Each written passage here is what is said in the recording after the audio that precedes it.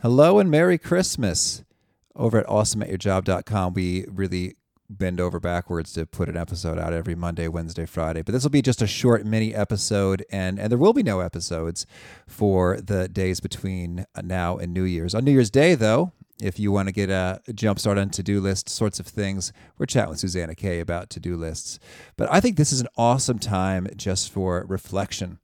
And hopefully in the midst of shopping and family or friends and stuff and visits, you could find some time for some quiet and some introspection. So if you were jonesing for an episode today, I'm just going to point you to some that I think are well worth reflecting upon that went down here in 2017. So I'm going to share 6 episode references you might choose to check out if you were jonesing for a new episode and don't have one to reference or to think through during this kind of window between Christmas and New Year's. And then I'm going to offer a couple of themes that I think are super applicable for holidays right here, right now, that we've heard from some guests and quote them directly. So here we go. For reflection, Episode 122 with Eric Zimmer, we talked about nourishing good habits and attitudes. So handy. In episode 127, we talked about making better decisions with Matt Bodnar. In episode 159, we talked with Dr. Tasha Urich about increasing self-awareness. In episode 170, Dave Stachowiak and I discussed managing your inner critic. Very helpful in the reflection process. In episode 171, we talked with Dr. Bill Sheeman about how to map out your career and pathways to fulfillment.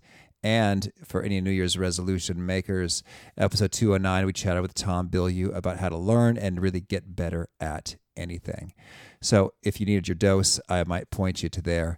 And for an immediate reflection, I have just really been pondering the themes of gratitude and generosity from guests in recent weeks that I think is really coming to the fore here during holiday time frames. So I want to share one exercise that Brenda Bailey Hughes back in episode 232 shared.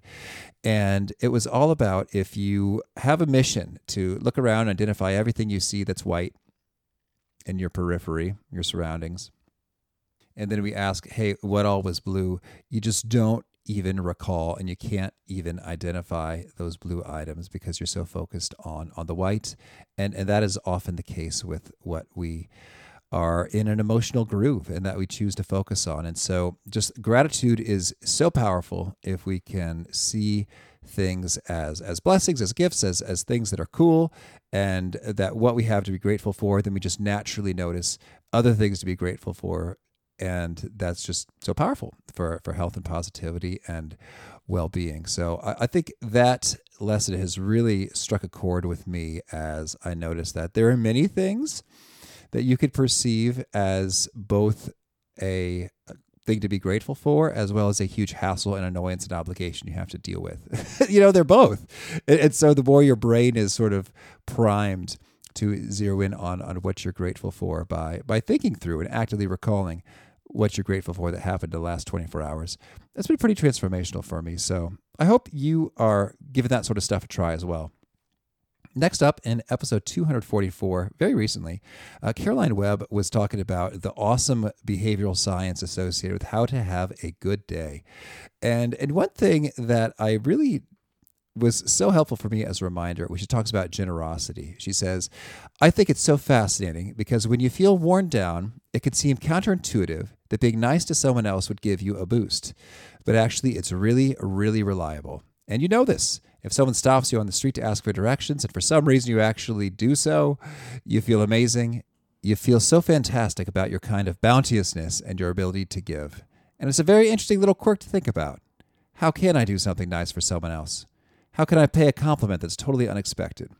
And then notice how it gives you a boost, and it gives them a boost too. So I think these sort of themes about the gratitude and generosity are really potent for everyday living and particularly helpful to bear in mind in the midst of holiday fun times. So that's my thoughts for today. I hope you are optimal in every way.